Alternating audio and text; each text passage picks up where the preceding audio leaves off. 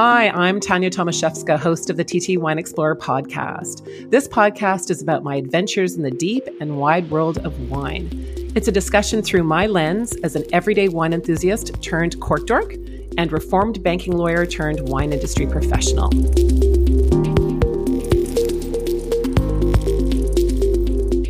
For this first episode of the TT Wine Explorer podcast, I've already decided to go a little off-piste by following my own advice, which I give to others. When clients, contacts, and friends ask me the best way to learn more about wine, I usually reply, always be tasting and keep trying something different. So today, we're going to do just that, and something completely different for me. It's something I've never really tried before. We're going to Las Vegas. And for this virtual trip, I can't think of a better guide than foodie expert and Vegas geek Graham MacLennan. Among many other things, my friend Graham is a practicing lawyer, a chef, and the host of his own podcast, Cheftimony. Although we were both living in Vancouver, British Columbia at the time, I first met Graham virtually in early 2020, when we were all in pandemic lockdown mode. Graham contacted me to ask if I'd like to be a guest on his podcast, Cheftimony. I'd never been on a podcast before, and to be honest, I hadn't been listening to many at the time, so I was pretty nervous about it. But as you'll see and hear, Graham is very easy to chat with and a fantastic interviewer and raconteur.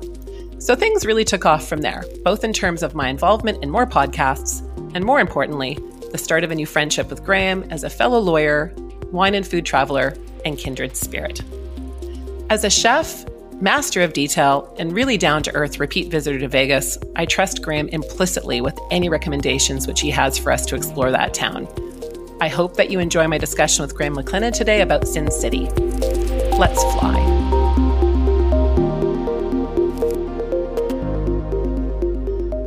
Hey, Graham, it's great to connect again. I feel in many ways that I've come around full circle here.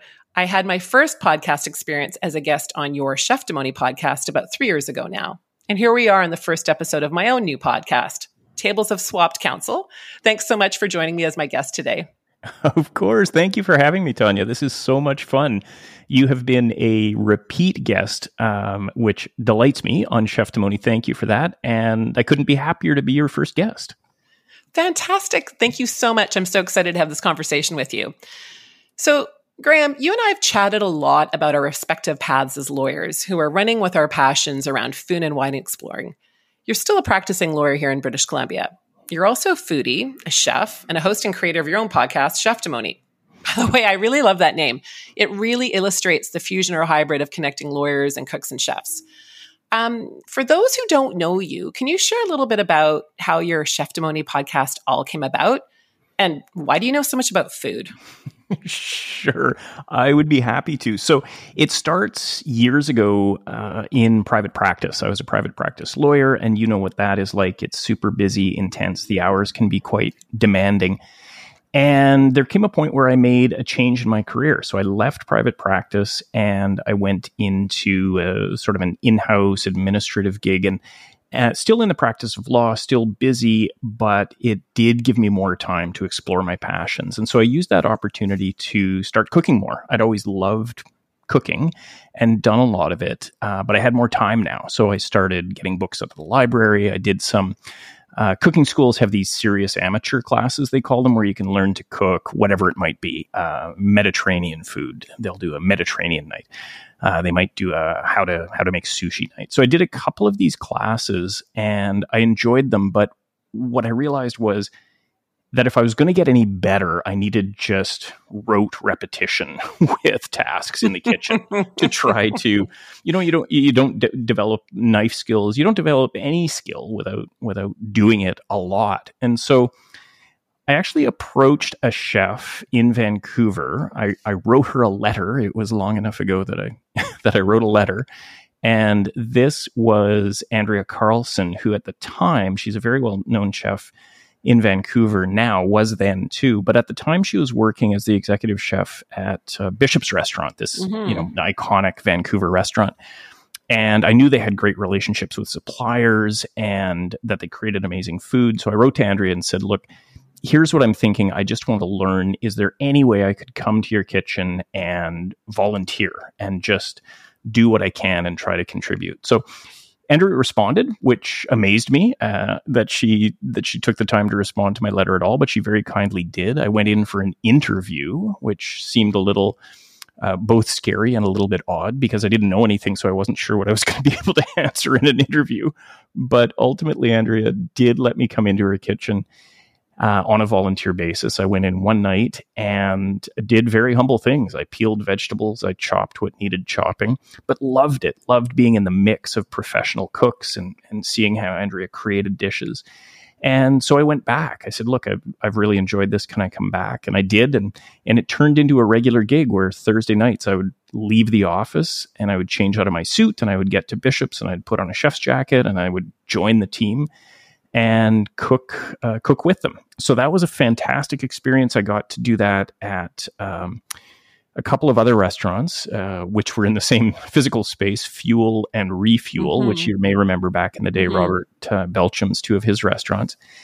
And I loved it so much. And I was so smitten with this idea of approaching professional chefs and seeing if they would let me into their kitchens. And I subsequently learned that this is quite common within the culinary industry, not for outsiders like me, but for other cooks. If they're traveling, it's quite common for them to reach out to chefs in restaurants in different cities or different countries and say, look, can I do what they call a stage, which is just the French term for this sort of internship. So cooks all over the place, it's very common for them to cook on a volunteer basis at other restaurants just to learn about different cuisines and different techniques. So I thought, because I love Vegas so much, I wonder if this could work there. And so I reached out to some restaurants and it did. So I did a couple of stints at Picasso restaurant in the Bellagio and many more at Bouchon in the Venetian and had great experiences there. And then ultimately, I chose to step away from the world of law entirely for a couple of years, and I worked professionally in that industry. So I was able to cook. By this time, Andrea had opened her own restaurant in Vancouver called Burdock & Co. And so I cooked there as a staff member for a period of time and a few other places. And I absolutely loved that experience and those years in my life.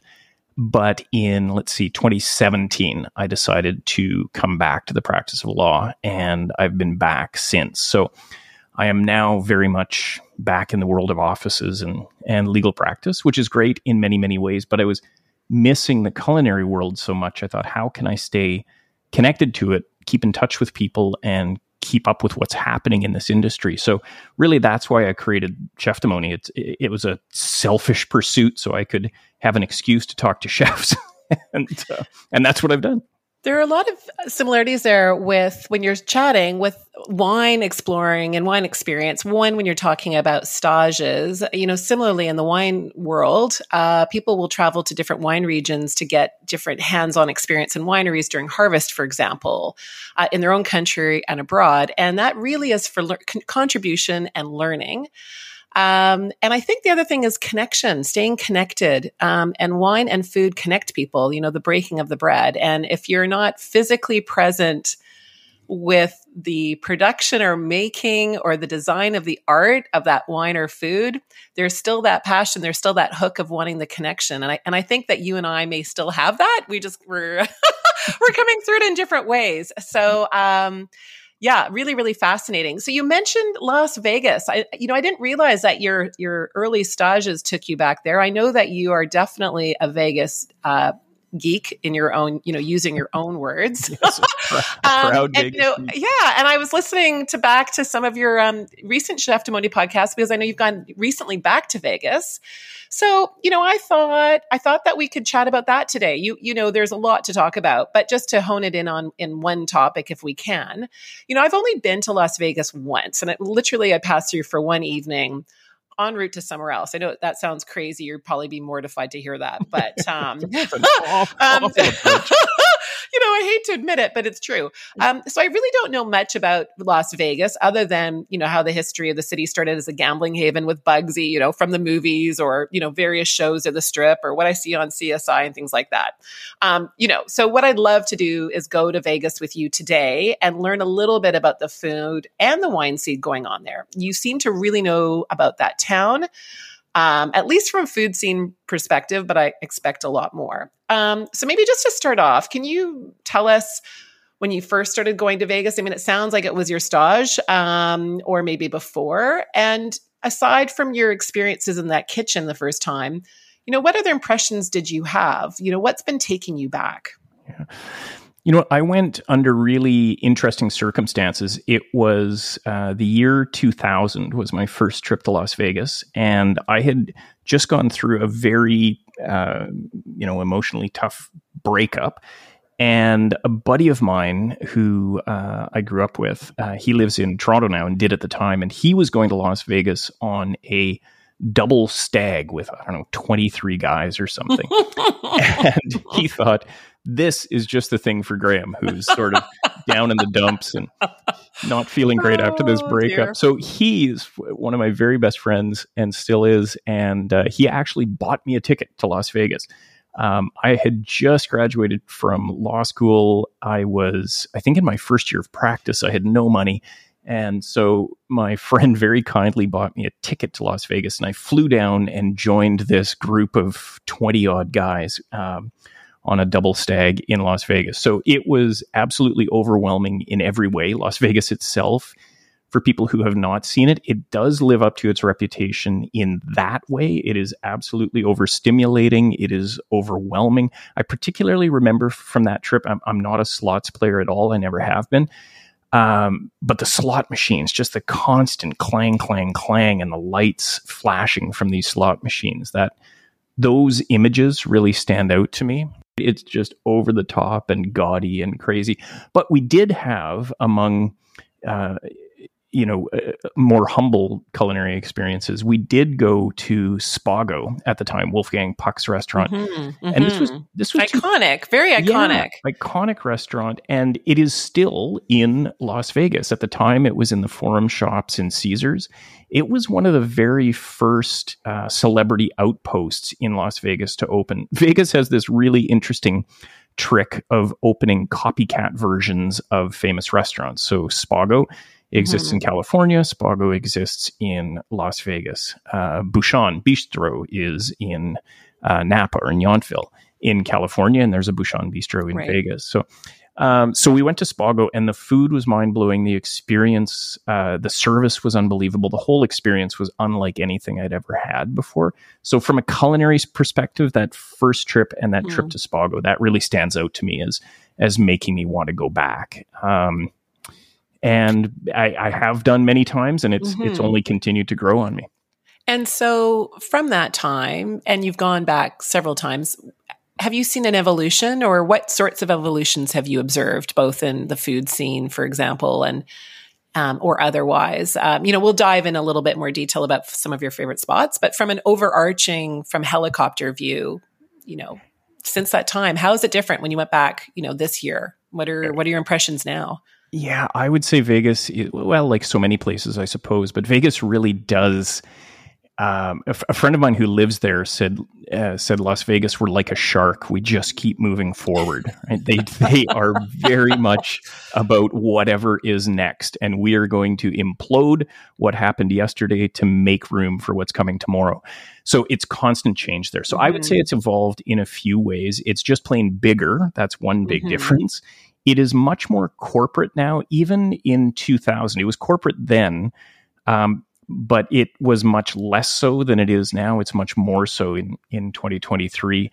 If you haven't, and I've got a whole list of Las Vegas movies you should watch, of course, but if you haven't seen Casino, which is a 1995 movie. Yes, classic. Yeah, great movie. Martin Scorsese directs it, and Robert De Niro and Joe Pesci star in it.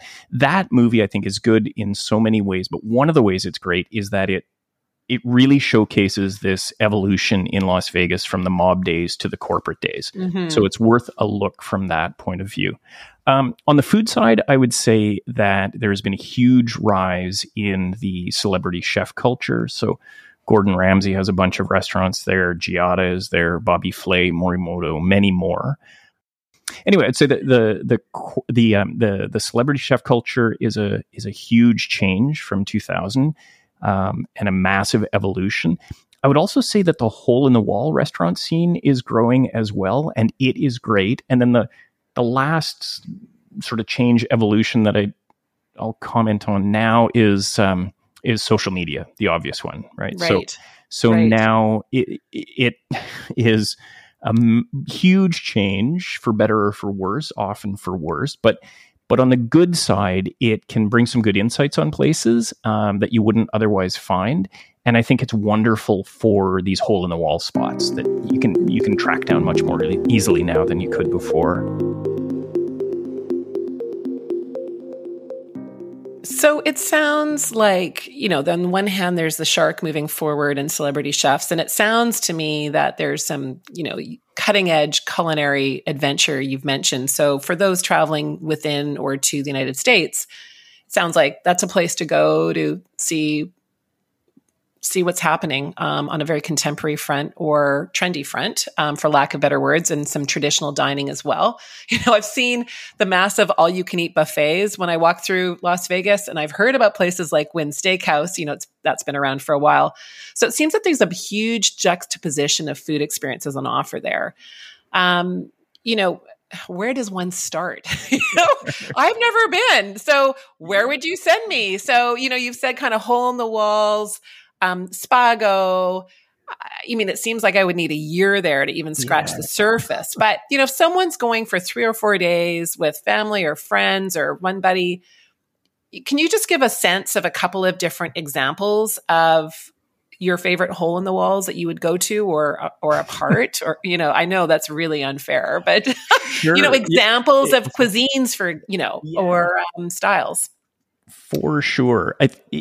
So on the buffet front, that's interesting. And there's been a huge change there recently. I think that buffets for a long, long time were loss leaders for casinos. Many things back in the non-corporate days were loss leaders. So casinos would take losses on shows. They would take losses on food. Now, not so much. They want every component business to be profitable on its own.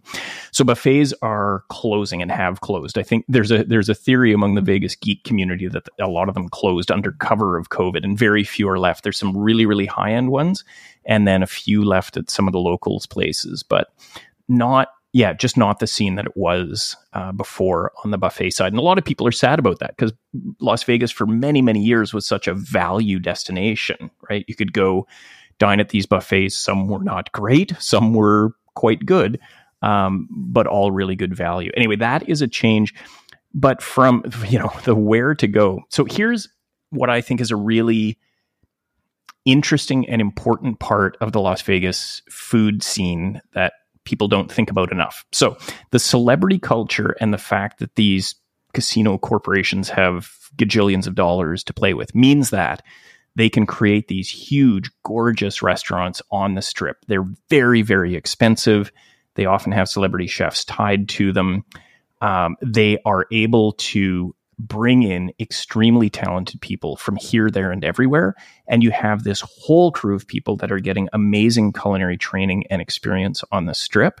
But then what's happening now, and has been for the last, I'm not sure how long, but the last several years at least, is people who have worked in these fancy pants Strip restaurants decide, you know what, I want to stay in Las Vegas, but I want to open my own place. And so they have opened, there are a whole bunch of places that chefs have opened under their own names, and these tend to be off Strip. So they're a little harder to find, but they are absolutely worth it. So I can give you some examples of those. I can always do some more in the show notes later. So maybe I know it's very unfair to ask you that because it's like someone asking me for my favorite wine, which is very hard to answer. It is, but no, I'm happy to give you some thoughts. So on the chefs who have moved away front, Nicole Brisson comes to mind. She was the executive chef in charge of Mario Batali's Empire in Las Vegas. And until that cratered, she has her own restaurant now called Brezza in Resorts World. It is an Italian restaurant. She is a powerhouse of a chef. That one actually is on the Strip. It's in Resorts World.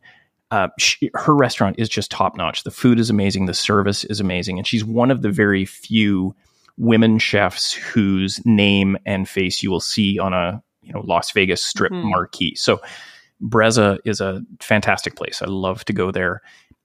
Jamie Tran, another woman chef who worked in various properties on the Strip. She has opened her own place called Black Sheep off-strip, Vietnamese influenced menu there. James Trees, he was my most recent interview. He worked at Bradley Ogden, other places on the strip. He actually did an internship when he was in high school at the Mirage. And he has opened a couple of restaurants, Italian, I would say. They could be described fantastic places off strip. Brian Howard, he was on the strip. He was at Bouchon. He's opened Sparrow and Wolf, which is an amazing fine dining spot off strip. And he's got a new concept called Half Bird Chicken and Beer, which is as the names of these places. Yeah, isn't that great? They're really good. So, as the name suggests, a little more a little more casual. Anyway, that would be one of my top Vegas culinary tips. Yep. Look at the off strip scene. Okay. So that is that's a major takeaway. Look off strip. So I'm a bit shocked with myself because I realize we have been speaking for more than 10 minutes at least, and the word wine has not come up during this conversation. Surprised because food and wine come together often for people. So could you just chat through a little bit about how you see the wine scene in Las Vegas? I mean, I expect there is no shortage of fancy cocktails, beer. I expect that there are some really deep wine cellars at various restaurants, and perhaps they're, I don't know if they're natural wine bars now, but when you go to the restaurants that you like to frequent, what are you seeing? What's the zeitgeist right now in terms of, I suppose, from a service hospitality point of view, from the restaurateurs, what they want to offer, to what you're seeing consumers wanting and asking for? Yeah, it's such an interesting question. Any topic in Las Vegas can in some ways have the same answer. And one of the things that's wonderful about Las Vegas, but also horrible about Las Vegas, is if you want it and you can pay for it, they will serve it to you.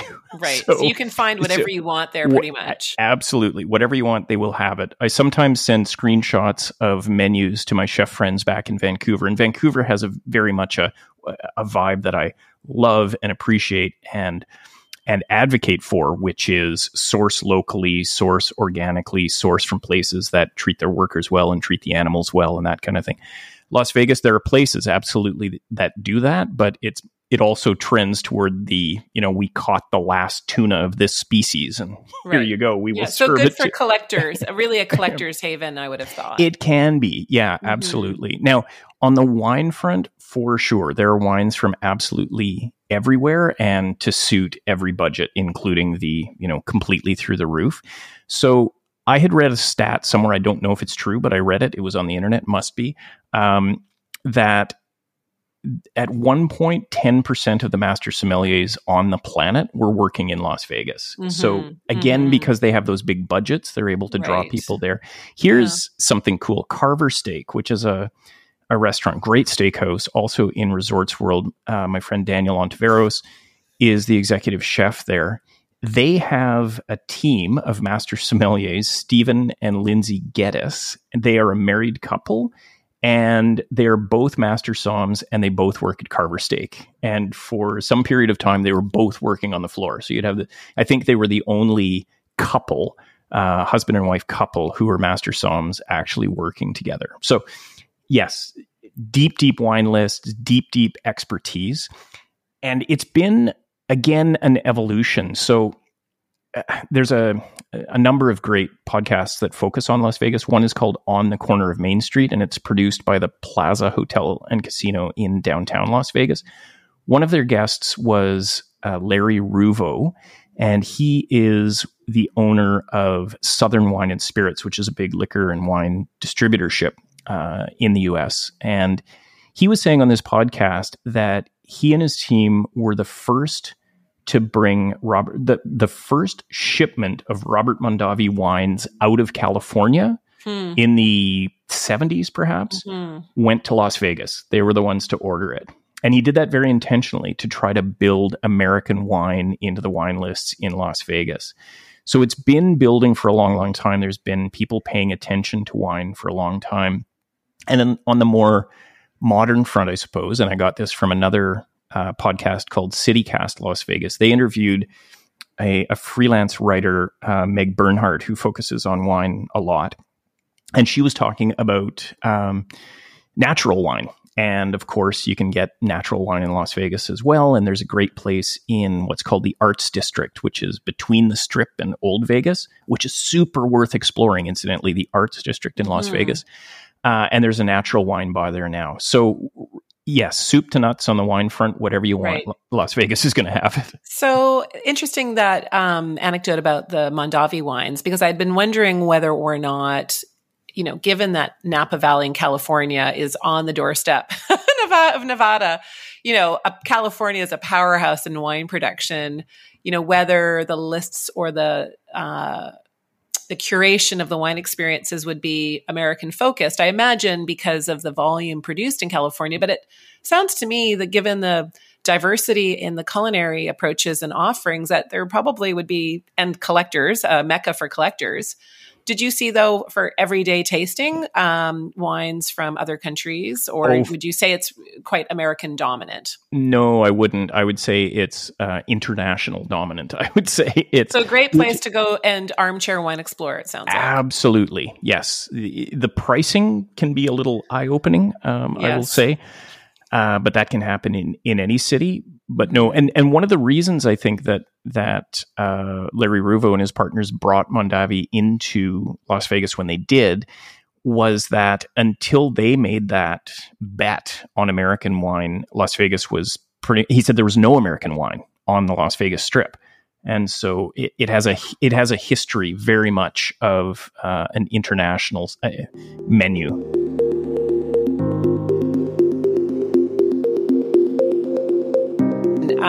Speaking of armchair wine travel, you might not be surprised to learn that I do that from time to time. I like to go to a new city. I like to go and sit at a wine bar, have a glass of wine or two, and take in the surroundings. So, when I go, and if we don't happen to go at the same time, although that would be really fun, I'd love to do that sometime with you and Dee.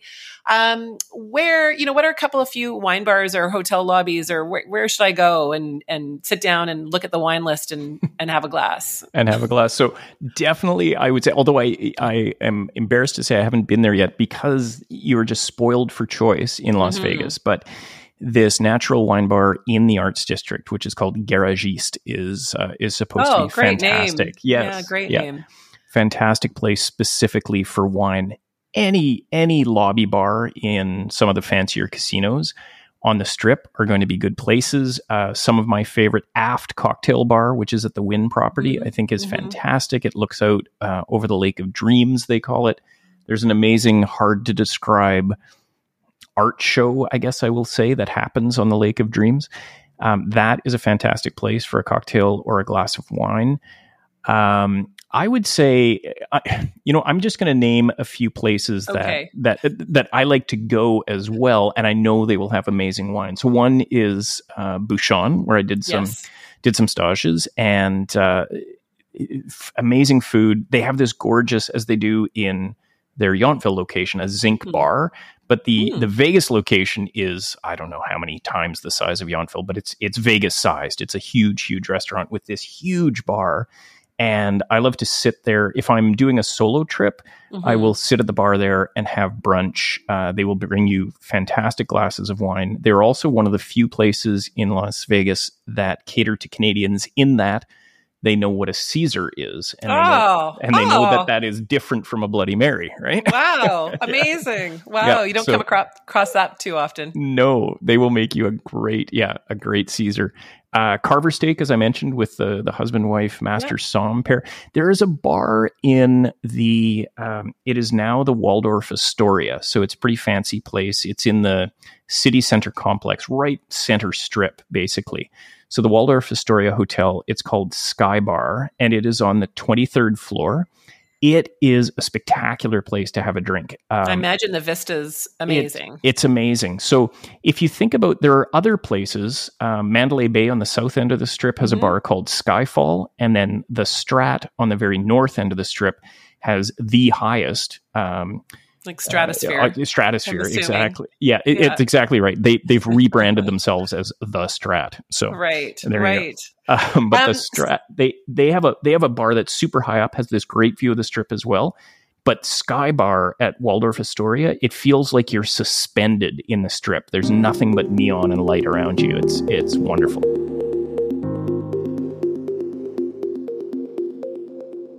You mentioned the Lake of Dreams, I think. So this takes my mind to the fact that you refer to Las Vegas as paradise. In fact, your last couple of episodes, you refer to it as paradise. Why? What makes it your paradise? And maybe if you could just let me know a couple of things that you are going to have on your list for next time. What keeps pulling you back there? Sure. Well, first of all, Las Vegas, if you're on the Strip, you are literally in paradise because interestingly, the Las Vegas Strip is not in Las Vegas. It's in Paradise, Nevada. And a tiny bit of it is in Winchester, Nevada. Anyway, Old Vegas, the Arts District are actually in Las Vegas. But what keeps pulling me back, I would say in part, of course, it's the culinary scene. In part, it's gambling. I like low-level table gambling. It's the shows that you can see, amazing shows, Cirque du Soleil, some smaller shows. I've seen Penn and Teller a couple of times. We just saw David Copperfield this trip. I've seen Elton John there. So it's just a place to see these amazing things. But I do think there's something a little bit more, if I can get deep about Las Vegas, a little bit more existential. I think there is still, for me, a sense of the frontier there, of the undiscovered, of open space that is nice, that I like. I also find there's an honesty about Las Vegas that is only apparent if you spend some time there. I'm not saying this is a good thing, but it's at least an honest thing. Las Vegas is not subtle. It offers what it offers, and it's not shy about it. So they have all of these silly games, but at the same time, the silly games are not all that silly. Nevada is the only state in the union, as I understand it, where unpaid gambling debts to a casino can constitute a felony. It's not just a civil matter of debt collection. So they have these rules, and unabashedly, I think in Vegas, the deal is known. If you're there and you've got the bankroll, welcome to town. And when your bankroll is done, so are you. So there's something about that, about the rules being known. And maybe it's just because the world is getting more complicated and doing a job like law, which is very complex and nuanced, and it's full of argument and back and forth. So I think it's nice to go to a place where there are simple questions and answers. Yeah. There was a quote in a book. There's a book called Addiction by Design, which is a really interesting book. It's about slot machines and how scary they are and how many people do become addicted to them. And one of these slot players that was interviewed for the book said, people think that gambling is uncertain. But for her, she said, for me, it's not uncertain at all. I know that when I'm playing video poker and I push the button, I am either going to win or I'm going to lose. There is nothing more certain than that.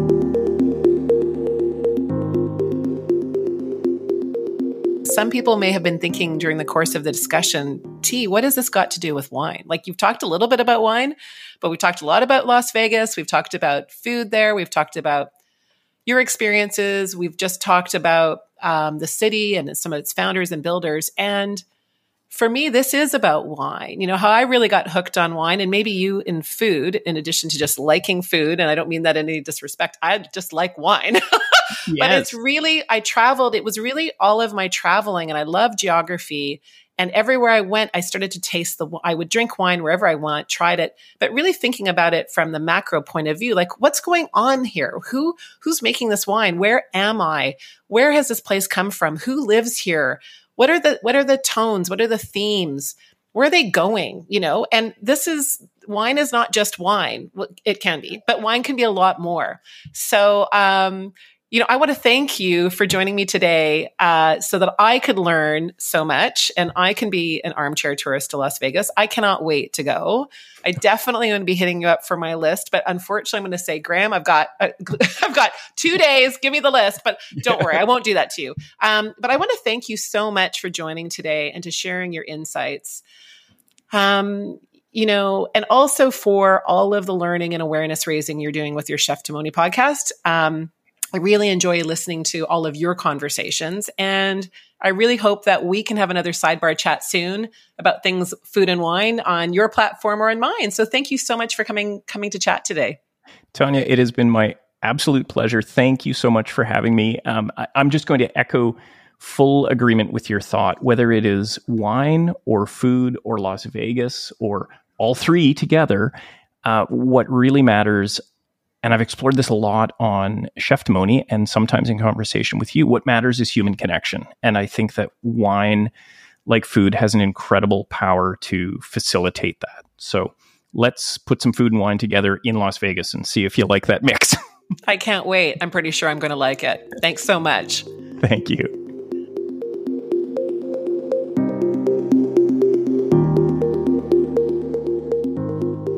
Hey, thanks for listening to today's episode. Remember to follow me on Spotify, iTunes, or wherever you listen to your podcasts. Stay tuned for our next flight together. And in the meantime, remember to keep tasting, learning, and living.